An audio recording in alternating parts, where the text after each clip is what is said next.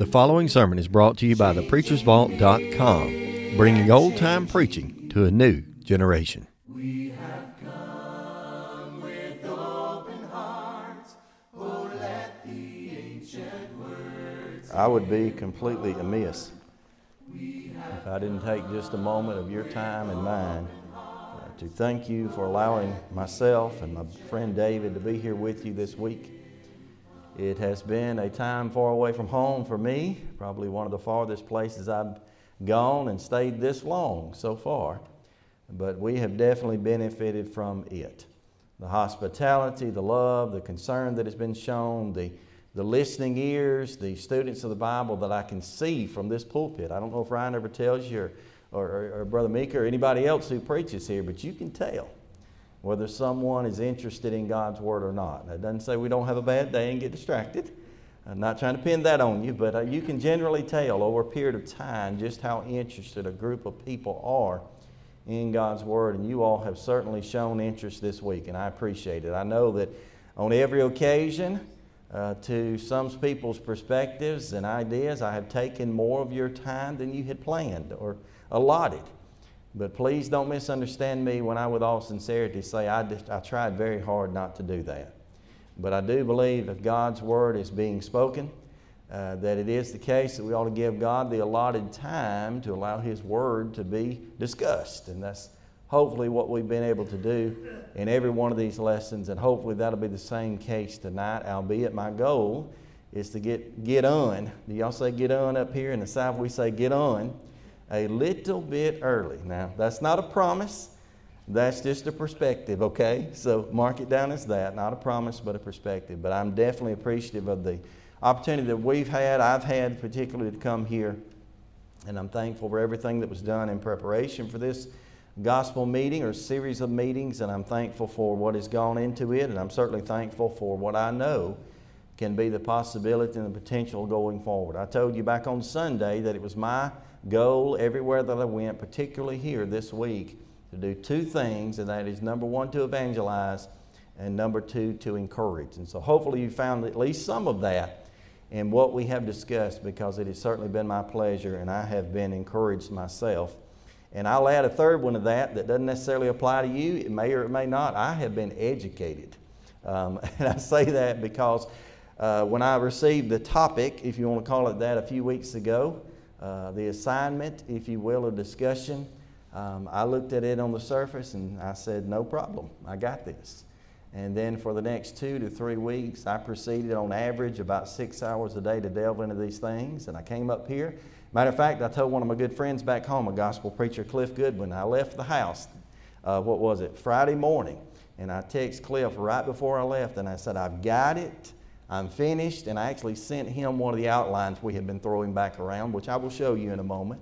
But I sent it to him, and little did I know, I've probably been averaging what, David, 4 to 6 hours up here in the hotel room. So it's been something. As a matter of fact, what I had planned to say probably 3 hours ago, I've completely turned that upside down. We're going to stick with some of the outline and some of the PowerPoint slides, but information in God's Word is available if you'll just put your mind to it and study it and do your best to try to, as the Scripture says, to rightly divide it. And my prayer is that that's exactly what we're going to be able to do. Now, as far as the title of tonight's thoughts, we're just continuing in this series that I have entitled myself as being all in love.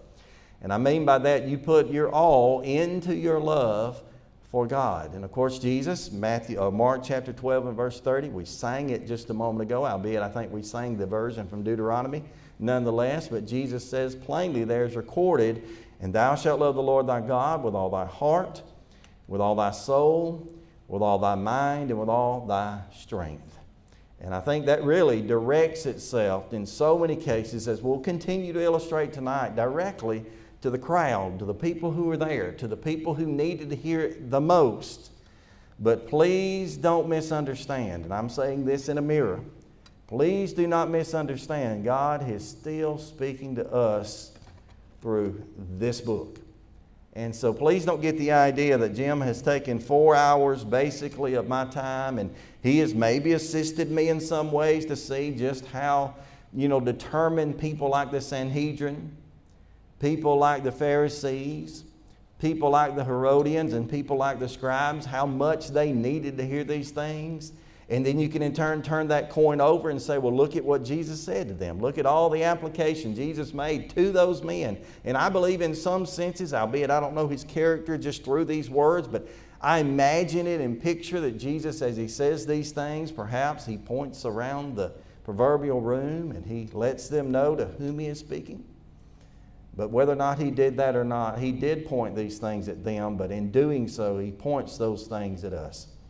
Because if you divide all of this out, at the end of the day, you and I exist as members of the church that Jesus built, the church of Christ. The only one that he promised to establish and the only one that he did. And there are many times in my life where I can honestly, if I'm sincere in saying, I filled the shoes of any of these groups and more. And that's just the downfall of us. But the upside of such is that we do have, in what we might refer to as hindsight, have the ability to read these records, and we'll do quite a bit of that tonight, and to try to delve in and understand who these people were and what their characteristics were, what their pitfalls were, their problems, and try not to be like them. You've heard the little story of the teacher who got up in the room and she was discussing with the young kids, little kids, the fact that the scribe and the Pharisee and how that one stood and beat upon his chest and lifted up his eyes, and the other, he prayed to God with his head down. And as the story goes, as she closed that lesson, she told those 4- and 5-year-old, however old they were, she said, now, what is the lesson for today? Try not be like those Pharisees. And the instance of that is, wait a minute, in doing and saying even that, sometimes we become those prideful Pharisees. So, with that being said, I can't remember the order of these slides that I had to, or chose to. I guess I didn't have to. I felt obligated to put together for you. But we're going to continue on the same outline here as far as the examination. We're going to look at the context. We're going to look at the text. We're going to continue on with the education. That is, look at the expression, the take-home point, if you will, that we're going to use to blanket statement this evening, and probably and hopefully summarize all that we've said. We're going to look at the exercises of such. That is, what must I do in order to express these things before the world, and more importantly, before God. But with that and before and as I do that, I want to share with you, this is my, if you will, outline. I've never in my life sat down and done a Excel document, what else do you call this, a spreadsheet on anything, but I've had to do it on this, and this has been adapted so many times since and before. But basically, I took these 4 things, the heart, the soul, the mind, and the strength, and took and tried my best in delving through not just this account, Mark's account, Mark chapter 12, also looking at Luke's account, Luke chapter 10, Matthew's account, Matthew chapter 22, and I tried to meld all of those together to determine who the people were that were involved. And of course, as you've already seen in illustration, I paired the heart along with the Pharisees back on Sunday. On Monday, we in turn paired the soul with Herodians on Monday. On Tuesday and last evening, we paired the mind with the Sadducees. And we looked through this and we saw their problems. 1, the Pharisees being pious. 2, we saw the problem of the Herodians being political. We saw the idea of those who were Sadducees feeling as if they were privileged, and because of their privilege and their hierarchy in society that they had the authority over others. We saw the propositions that they have made, and I don't know if I've done a good job at all of drawing those out for you, but talking about the priority or questioning, making accusation of Jesus concerning priority, concerning loyalty, concerning eternity. And tonight, as we really back up, if you look at it on your pages there, in consideration of the parts of this text that we have been able to discuss, you're really in some senses backing up towards the beginning of that in Luke chapter 11 and verse 27 to talk tonight just for a bit about the strength of the Sanhedrin. At least the imagined strength of the Sanhedrin. At least the imagined power of the Sanhedrin. At least the imagined authority that the Sanhedrin believed that they had. And so we're going to be doing that tonight as we look forward into and back toward our outline in this. So as far as the examination of such, in order to understand the context of it, just keep in mind, I won't say it completely again, verse 18, chapter 11, the scribes and the chief priests and all, they sought to destroy Jesus. On down in chapter 11, verse 27, which is where we're going to be in just a moment, you have the chief priests, the scribes, and the elders, kind of a conglomerate to form this Sanhedrin that we'll be discussing. They come to Jesus with that question of authority. You go across the page into verse 13 of chapter 12. We've already discussed both the Pharisees and the Herodians and their perspective. They were talking about the loyalty that they ought to have in this life and in the everlasting.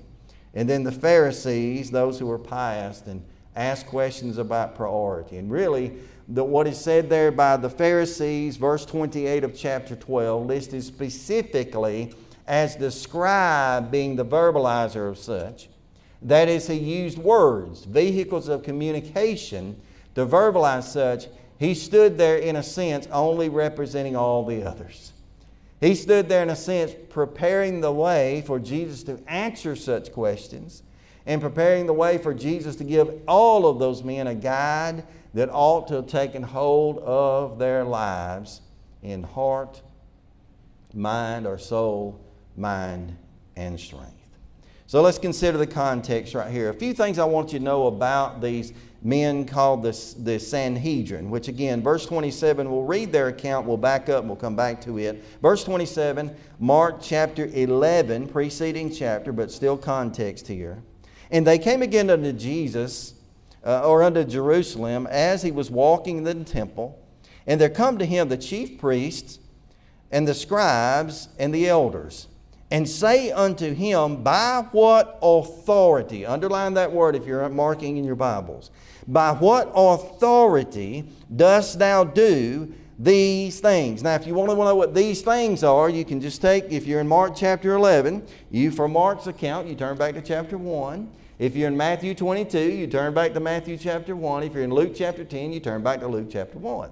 And you read the conglomerate of the whole of the gospel accounts and see what he had done to this point. Again, I believe, clarification, I believe this is on Wednesday of the Passion, quote-unquote Passion Week. So a couple of days before his death. So whatever he did in life, the vast majority of that is done by the time these questions arise. But they ask him, by what authority do thou do these things? And Jesus, verse 29, answered and said unto them, I will ask you one question. Well, little did he realize, of course as God I guess he would, but as a human, little would he realize just the attack he was about to be ensued in. But what if I ask you a question and answer me, and I will tell you by what authority, underline that again, I do these things. In his question there in verse 30, the baptism of John, was it from heaven or from men? Answer me. Now, a few words we won't delve into very deeply. We'll have to come back to the word authority that's listed a few times. But one of the words that he uses here when he says, answer me, he says, you give me your defense. You give me your ideas. You give me your thoughts. You give me the best evidence that you have for John the Baptizer. We were taught in the Memphis School of Preaching by Keith Mosey, you're supposed to say, from whence did he come? We didn't have whence in Alabama when I grew up. But where did he come from? Where did he come from? More than that, where was his authority? Where did he get what he had? Now, remember, we already realized this as Bible students. John the Baptizer, John the Baptist here, listed as he is. The baptism that John committed to, done by John the Baptizer, did he pull that out of thin air? No. We know that he came in as what we refer to as the forerunner of Jesus. He came in not only with authority in that sense, but with prophecy backing him up. He was not incidental. John was not accidental. John was not coincidental in what he did. He was doing the will of the Lord. Now, from their perspective, standing back, the Sanhedrin that we're about to really list out on, the Sanhedrin standing back, they believed they had some type of authority. And perhaps they had believed that that authority was equal to that of the baptism of John, or equal to the personal authority of him and such. And they reasoned, verse 31, and they reasoned with themselves, saying, if we shall say from heaven, he will say, then why then did you not believe him? But if, verse 32, we shall say of men, then they feared the people. For all men counted John that he was a prophet indeed. And the word indeed means he's a complete, obvious, perfected prophet. He was a prophet, so they said indeed. Verse 33, and when they answered and said unto Jesus, we cannot tell, Jesus answering saith unto them, neither do I tell you by what authority I do these things. Now, I cannot know the mind of God. We've certainly got God in the body, in Jesus, standing in front of these people. The accusations and the interrogations are going to begin, and they are beginning even here. They are asking him questions. They are trying to catch him in something. I don't know what his mind was like. I don't know what his authority was like, but his answer was basically summarized this. Why don't you tell me what you do? Now, I know there's a discussion of John. That's the biblical example and such. But the end result is, I'll tell you where my authority comes from if you tell me where you get yours. And in saying that, he's really standing back. And in some senses, albeit I do not picture him this way, he's really standing back and saying, you've seen it.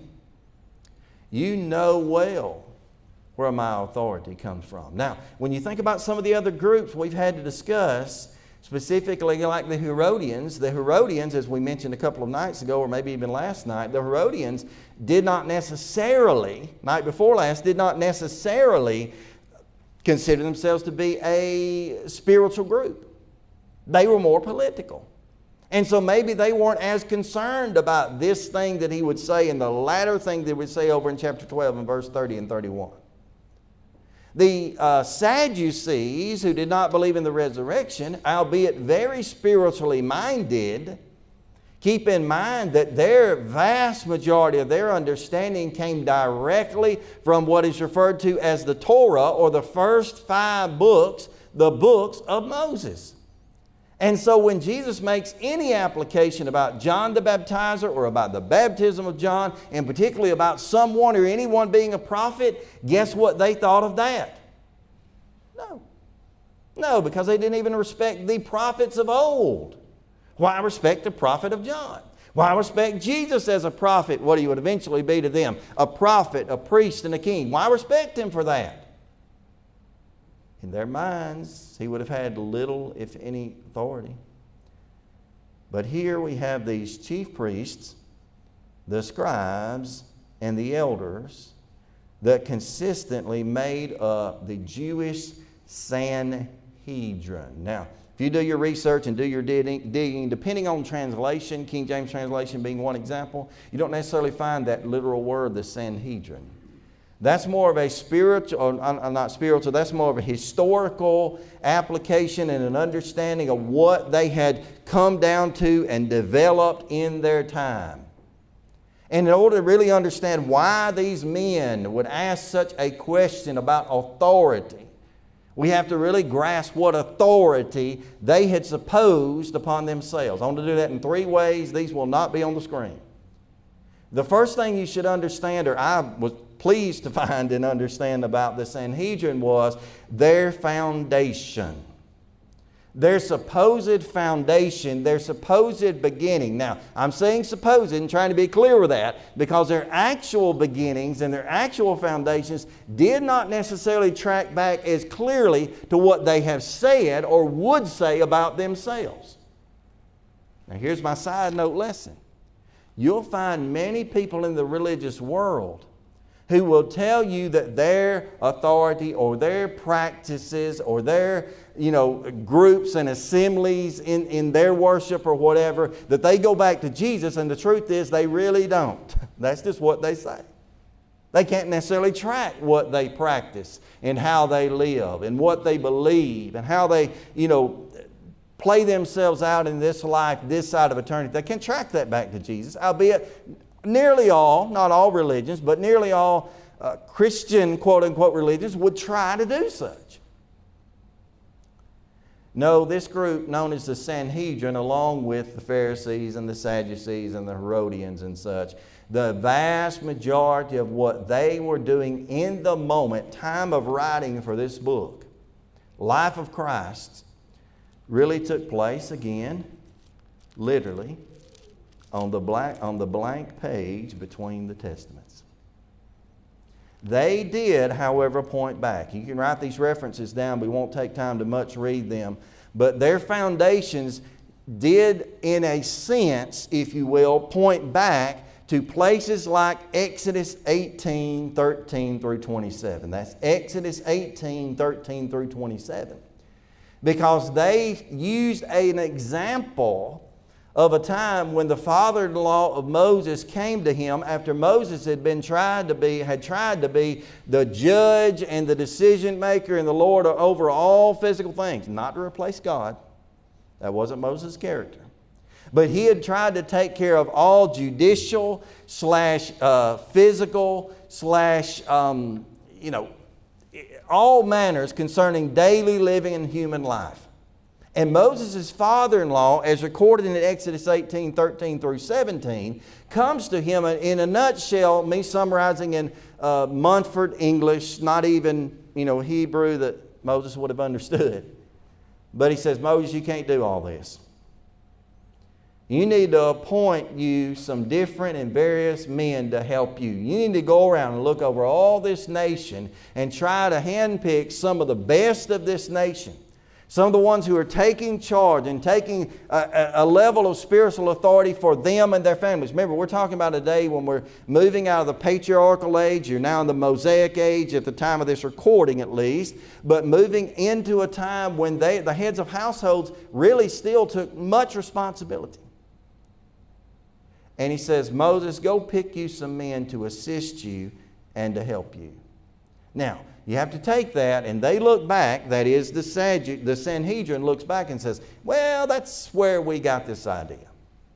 We just decided that the Jewish nation as a whole, the children of Israel, New Testament times even, so you move through the Old Testament, that's intertestamental period, big word is there. You're in the law of Christ, or at least you're just up to the death of Christ, where the law of Christ will be established and put into full effect.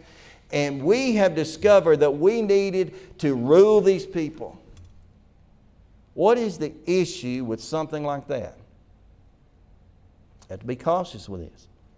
Did God ordain, or does God allow for human / physical / in amongst the people a judicial system? Yes, He did. Okay? No doubt about it. No exaggeration. Yes.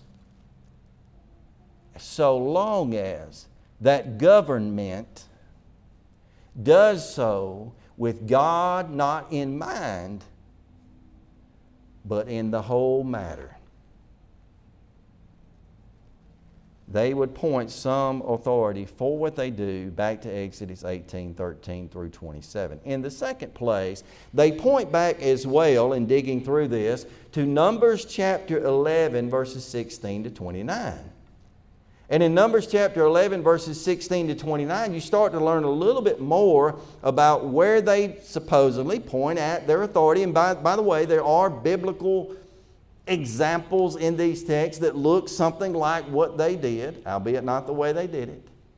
But they point back to Numbers chapter 11, verses 16 to 29, and they attempt to gain some of their ideas and their authority from that, in the practice being seen of exactly how that is borne out.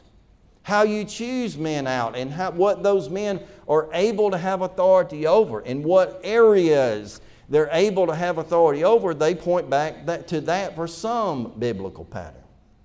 And then the last one here, there may be more. This is 3 that I chose to share with you. Deuteronomy chapter 17. In Deuteronomy chapter 17, verses 8 through 13. So Deuteronomy 17, 8 through 13. There is a layout that is somewhat legit. You know what legit is? I'm a child of the 70s and 80s. That's a little short for legitimate. Now, nowadays, they wouldn't even use but one letter for that. I don't know what it'd be. But, I mean, things have been brought down to, LOL is all these things. It wasn't that back then. But anyway, they would bring some of their legitimacy for their structure of what the Sanhedrin did back to Deuteronomy 17, 8 through 13. And that is the structure basically contained a group that was drawn out of the Levites, a group that was drawn out of the priest, and a group that is drawn out of the judges or the judicial system. And they would use that as their foundationary pattern. Again, being all aware that this system in itself fully did not even exist. Matter of fact, you find no biblical continual pattern for that to continuing to exist until that intertestamental period. Now, have I just about rotted your brain with bored? We're almost done. In the next part of this, not only do I notice their foundation, where do they claim to have their beginning, you have to notice their function. Now, this does apply itself to the for real Jewish Sanhedrin, listed out here as the chief priests, the scribes, and the elders. When this Sanhedrin gathered together, even though they had taken a pattern of 70 men from Numbers chapter 11, verses 16 to 19, even though they took a pattern back over in Exodus chapter 18, 13 through 11, even though they took their pattern from such, and even though they even took some of their structure from Deuteronomy 17, 8 through 13, what they literally did was, instead of using the number 70, which they could have said, okay, here it is. Remember, Jesus does something similar as He chooses men, sends them out. Instead of using the number 70, somehow out of thin air, they came up with 72. And here's how that structure goes. There's 72, so they have divided. It starts out with a very narrow field of view, and that is something called the Nisi. Now, I'm not pronouncing that right, so I'll say that up front. Something called the Nisi. That is something spelled like N-A-S-I.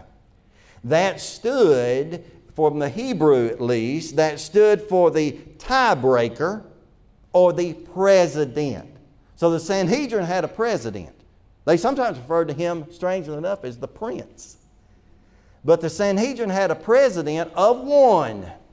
And he did not vote unless there was a tie. In the second place, underneath that Nisi, if you will, there was another group that is, again, my pronunciation, the Av-Be-Dion. Av-Be-Dion. Yeah, I just said that two different ways, two different times. Why? Because I don't know how to say it. That consisted of one man who was referred to as the vice president.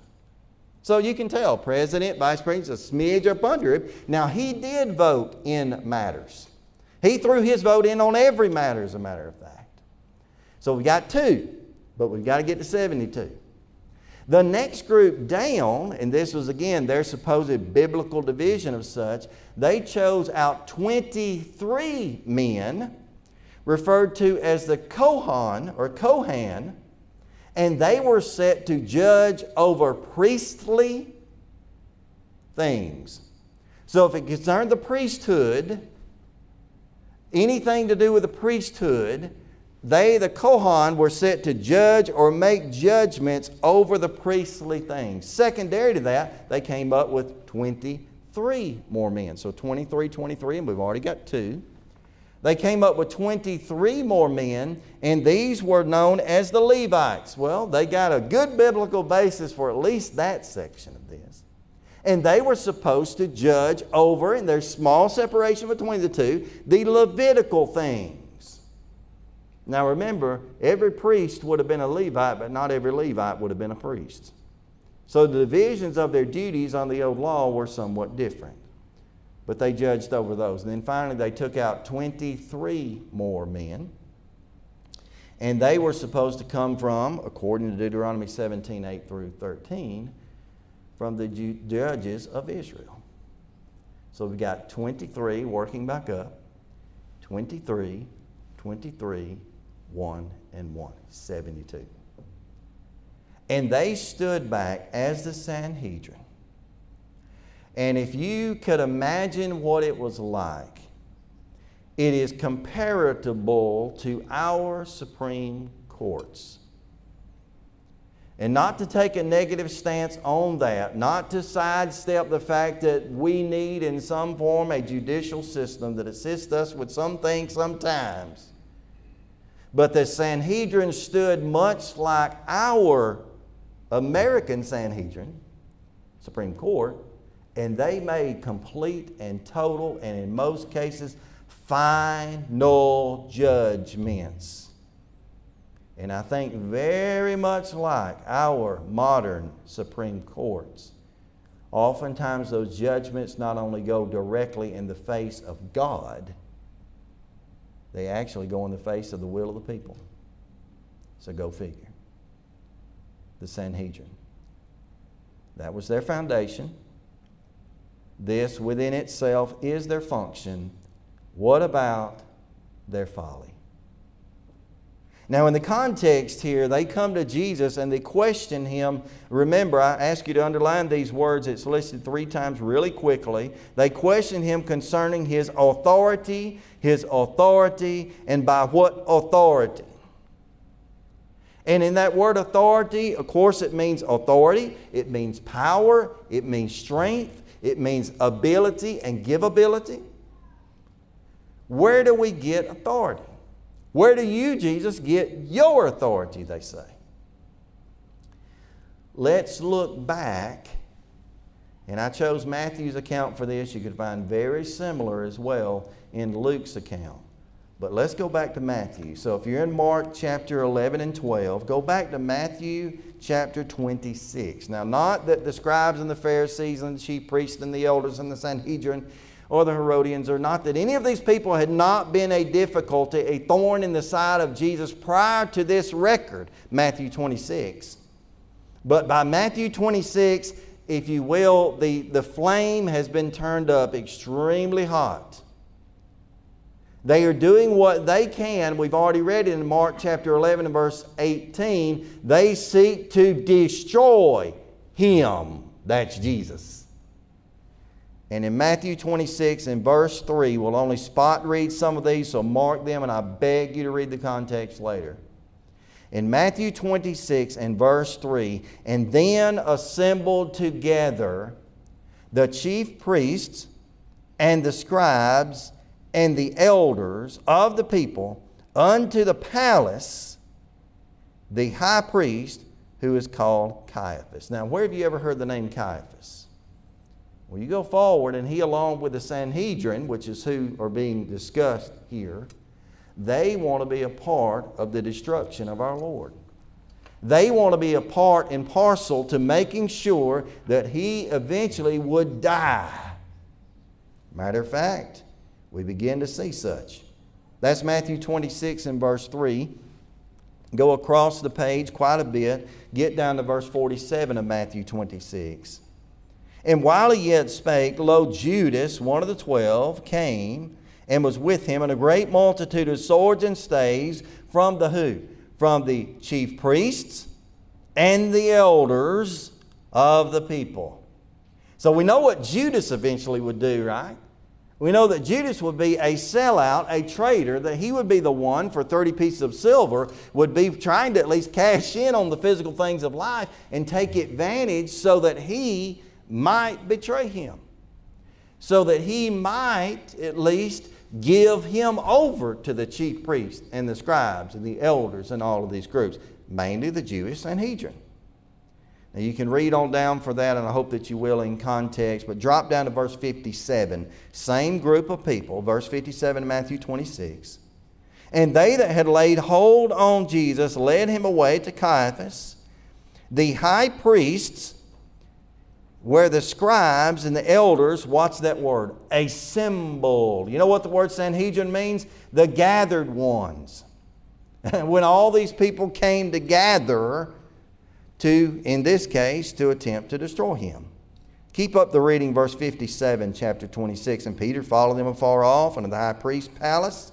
And he went and sat in the service to see to the end. And now the chief priest and the elders, all the council, underline that word, sought false witnesses against Jesus to put him to death. Now you continue up the reading there, but found none. Yea, many false witnesses came, and they found none. And at last 2 false witnesses came, verse 61, and said, This fellow had said, I am able to destroy the temple of God and build it up in 3 days. Why does that matter? Guess where all of these people like to gather? In and around the temple. Their entire lives. Now, granted, they're living under the old law, so I understand some of such. But now their breakdown and the fact that they have multiple high priests and multiples of this and wrongly do that, cannot agree. But during their day and time, living still under the old law, I completely understand why they would continue to try, at least, to gather at the temple place. And the high priest arose, verse 62. And the high priest arose and said unto him, and answering nothing, of which the witnesses are against thee. But Jesus held his peace. And the high priest answered and said unto him, I adjure by the living God, that thou tell us whether thou be Christ, the Son of God. Now, you don't read it in between the lines, but I promise it's there. Why did they want to know if he was Christ, the Son of God? Because they gave God at least a portion and parcel of their authority. He was the supreme authority. They accepted such, but not so about Jesus. For time's sake, drop down to chapter 27 and verse 1. And when morning was come, all the chief priests and the elders of the people took counsel against Jesus to put him to death. Verse 2, 27, and when they had bound him, they led him away and delivered him unto Pontius Pilate, the governor.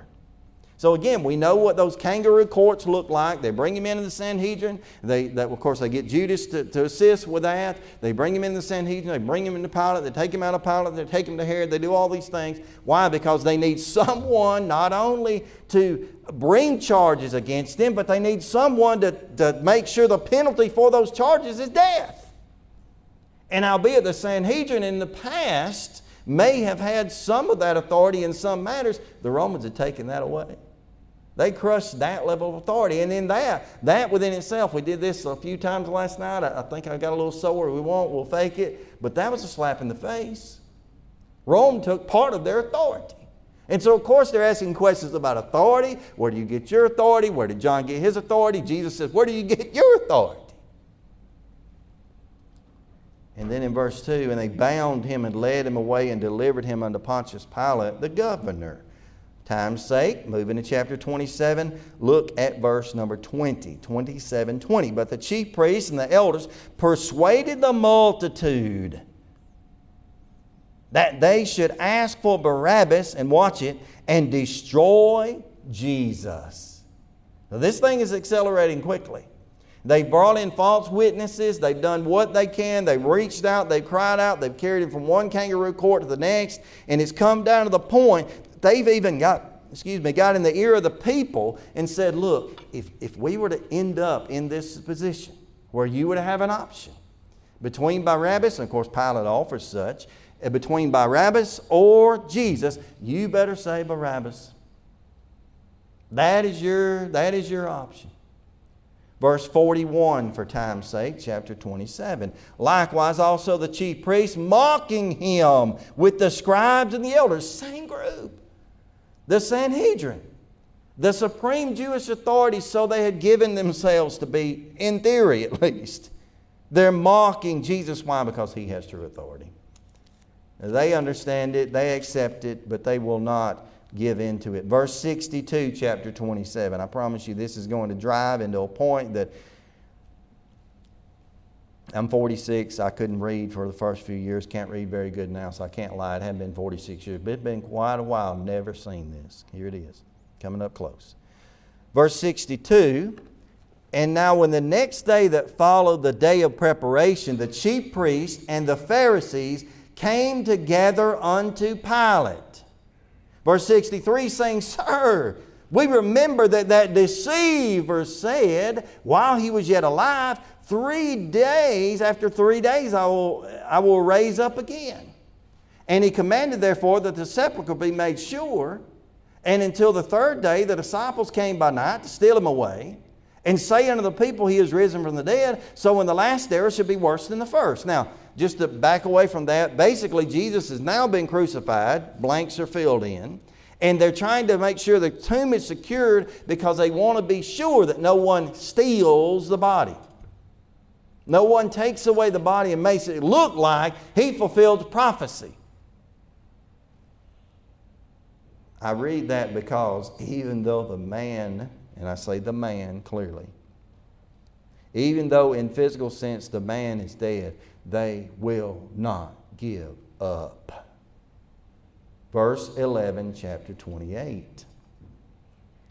And now when they were going, behold, some of the watch came over into the city and showed unto the chief priests all things that were done. So they get his approval. Here's what we've done. We've got it. We got him in the tomb. We got the tomb sealed.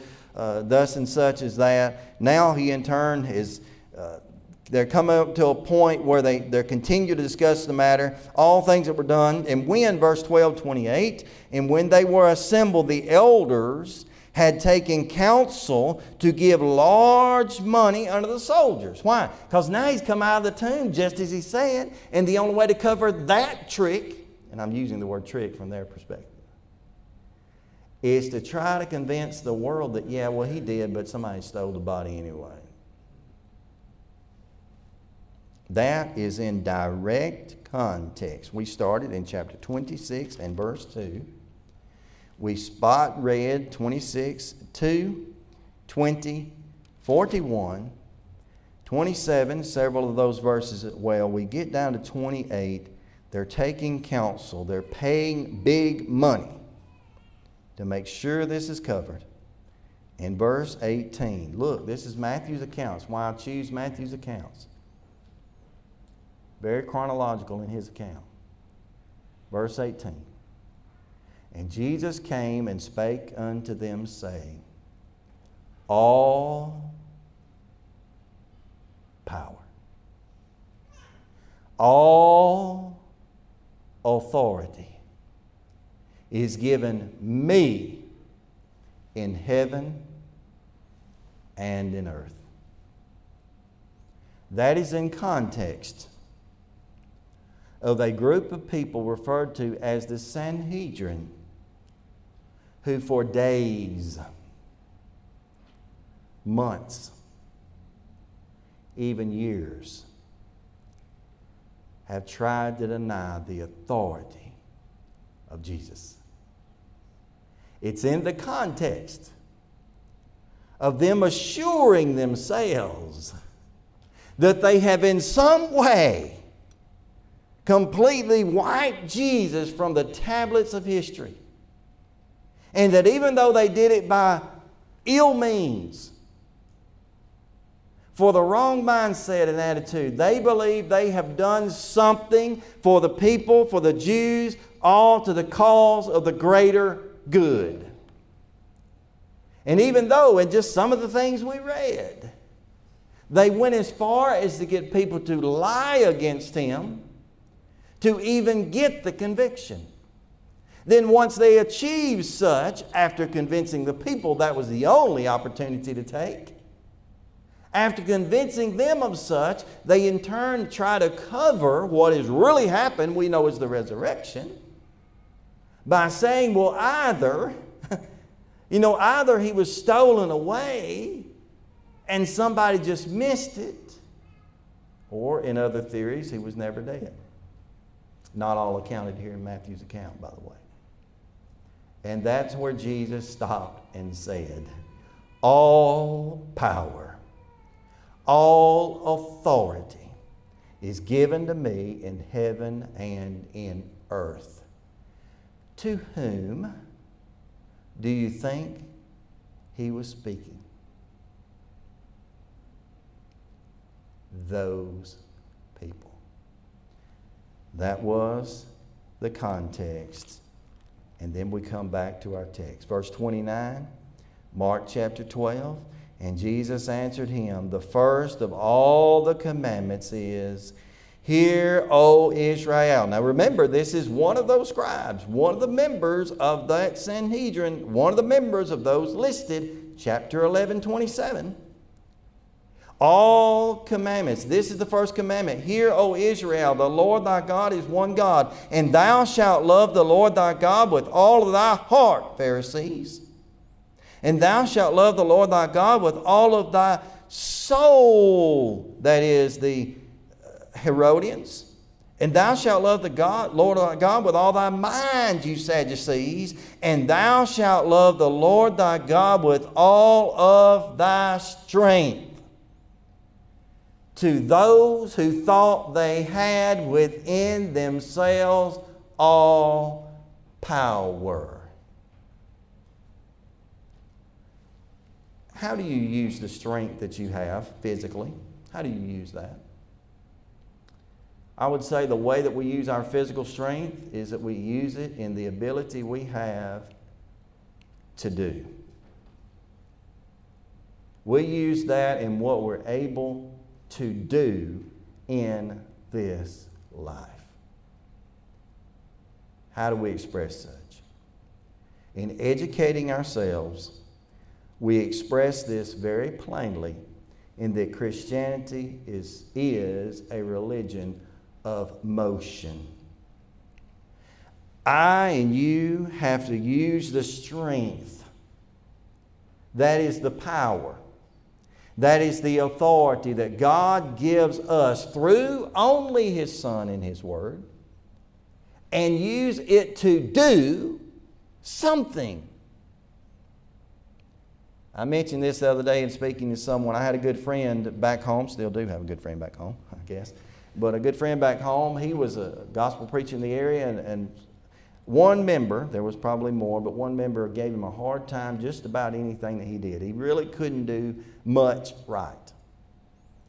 And she came to him on one occasion questioning some of the things they were doing surrounding a door knocking that he had been instrumental in at least planning. And after he had took about as much as he could take, with, I believe, quite a bit of wisdom as a young fellow, he looked at this lady and he said this. He said, I like what I'm doing better than what you're not doing. Oh, what a tribute to most of us as members of Lord's Church. What are we doing?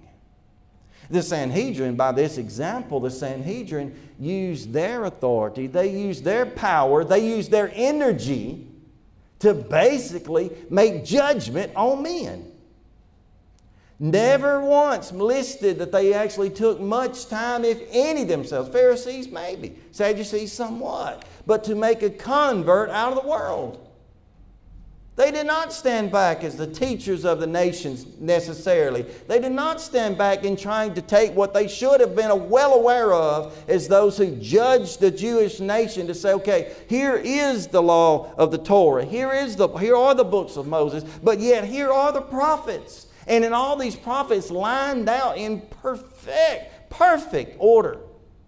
We have our Savior called Jesus come to the world, and yet here He stands.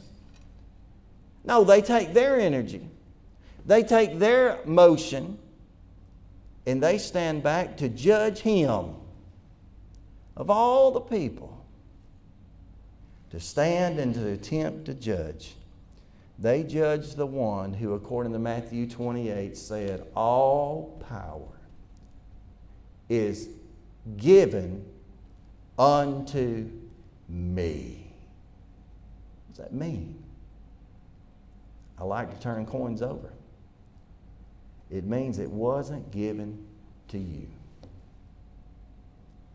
You, in these matters, in a spiritual sense, to lord over someone's eternity, have no authority. But God does. Probably many of you, in thinking about the idea of strength, already concluded in your mind something I did not even consider for the majority of my studies. And that is the very simple yet common verse, many times taken out of context, but yet still lies appropriate. Philippians 4 and verse 13. I can do all things, how? Through Christ, which gives me strength. That's just a variant way to say that. Let's think that through. I can do all things through Christ, who at one point stood back and gave me all authority in the world to make my own choice. I can do all things I want to do in life because I've determined and decided what my bent is toward. I found my dreams and my hopes and my desires, and I've lined them up, and Christ just kind of, give me a slap on the back and said, go with that, do what you want. No. Through Christ, which strengtheneth me. He gives me strength. And what am I to do with the strength that God gives me? Some of you, many of you probably, have been in a place physically in life where you've had at times very little strength. Where you've had at times the inability in front of you of not being able to do. And maybe question or not whether for you eternity, maybe in death, was about to turn. Where would your strength lie? What would I do with a strength such as that? Christianity is a religion not only of emotion, not only of devotion, not only of notion, but it's certainly one of motion. Now, if there's a message that the Lord's church in every place needs to hear, it is that one. You and I need to do something for God. Not to take your time, I'll just flash it on the screen, read these things for yourself. The idea of zeal is to be burning with the desire to do. Burning with the intention to do with what I have. But in the mindset, in the context of saying, if I have from God, I have. There is not a moment of my waking when I stand on this earth that I cannot, at least should not, give to God in some way. You say, well, you're a preacher and you get to travel and you get time to study, and I don't have that. I work down at the mill and I do this and I got all other things. Look, you can live for God in every aspect in your life. I can live for God in Walmart. I can live for God on the street. I can live for God in the church house. But I have to give God my all. And I have to give to God my strength. And my zeal has to be for Him. Read this on your own time. We will not use it as I had intended. But you look at the life of this man Apollos, and what a wonderful man he was. Yet in one area, his direction were off. But yet in one area, when he was corrected, when he was assisted by Aquila and Priscilla, that last verse, if you can look it up or see it, Acts 18:24-28, says this: for he was mightily convinced. That's King James translation. The literal terms there carry with the idea that he vehemently argued. And the backing up in that said, he said it, expounded on it boldly and fervently, verse 25. That is, he took the strength that he was able to gain from God and he used that to be mightily convinced publicly. And when he was doing that, he did it with the Scriptures. So what does Apollos do? He thinks about Jesus. You say, sounds familiar. Seems like you just about got to that every night.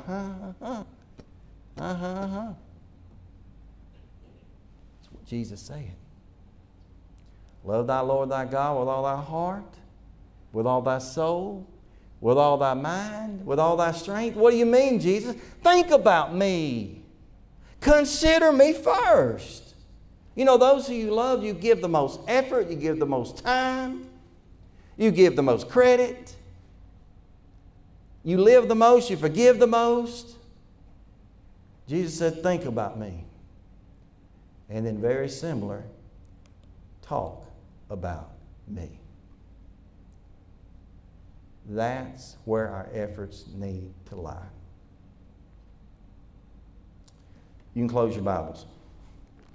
And I think we've had some mic trouble, so I won't move. If some of us backed up, and I definitely, this is before my time, albeit I knew who he was. You might remember in the NFL football realm, college football is when I'll mention a fella by the name of Fran Tarkington. You know who Fran Tarkington was? He was one of the men on That's Incredible, which was my favorite show as a child. Okay? Side note. Fran Tarkington was actually, and is, a Hall of Fame, NFL Hall of Fame type guy. His beginnings went back to Georgia, University of Georgia.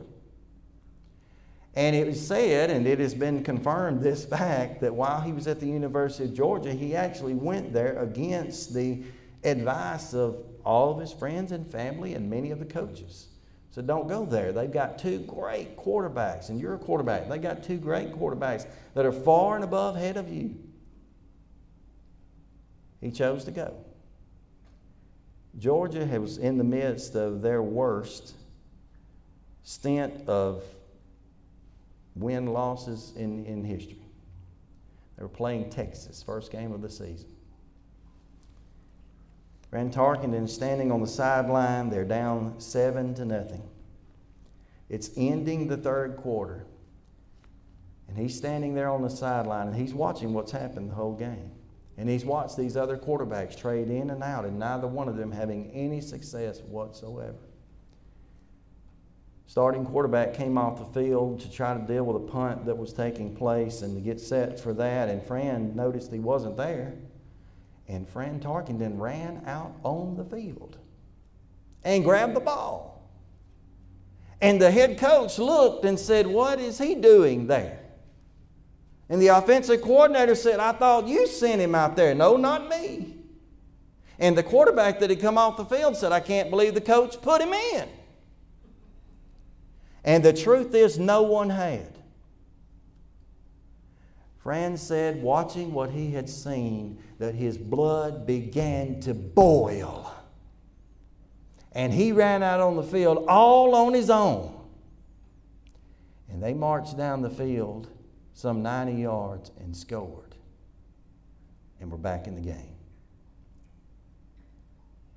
Say, well, okay, you end it with something so trivial. No, it's not.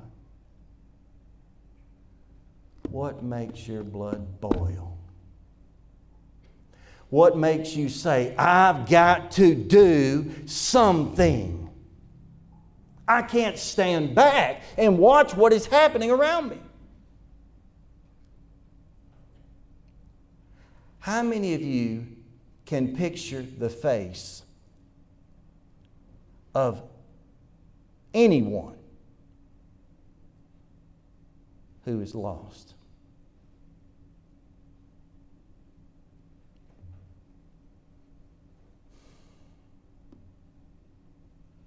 I've got family members.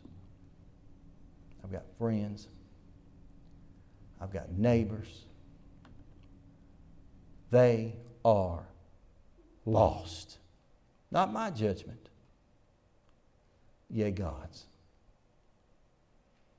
What will I do? What will I do with the strength God has given me? What type of motion will I take to save their souls? I have stood over the graves of too many people and heard the clods of dirt hitting on top of their caskets, and had to think with much regret what I didn't do. I will not do that because I have the power of God to do different. If you're here this evening, God has came to you tonight. In my mind, He's used His servant. But the truth is, He's using His Word. Through faith, repentance, confession, and being baptized, you don't have to stand in eternity lost. I don't have to stand in the number of the masses. Yea, can stand by our Lord's own lips in the way of the few. But I tell you what, I don't want any of that few to include you or exclude you.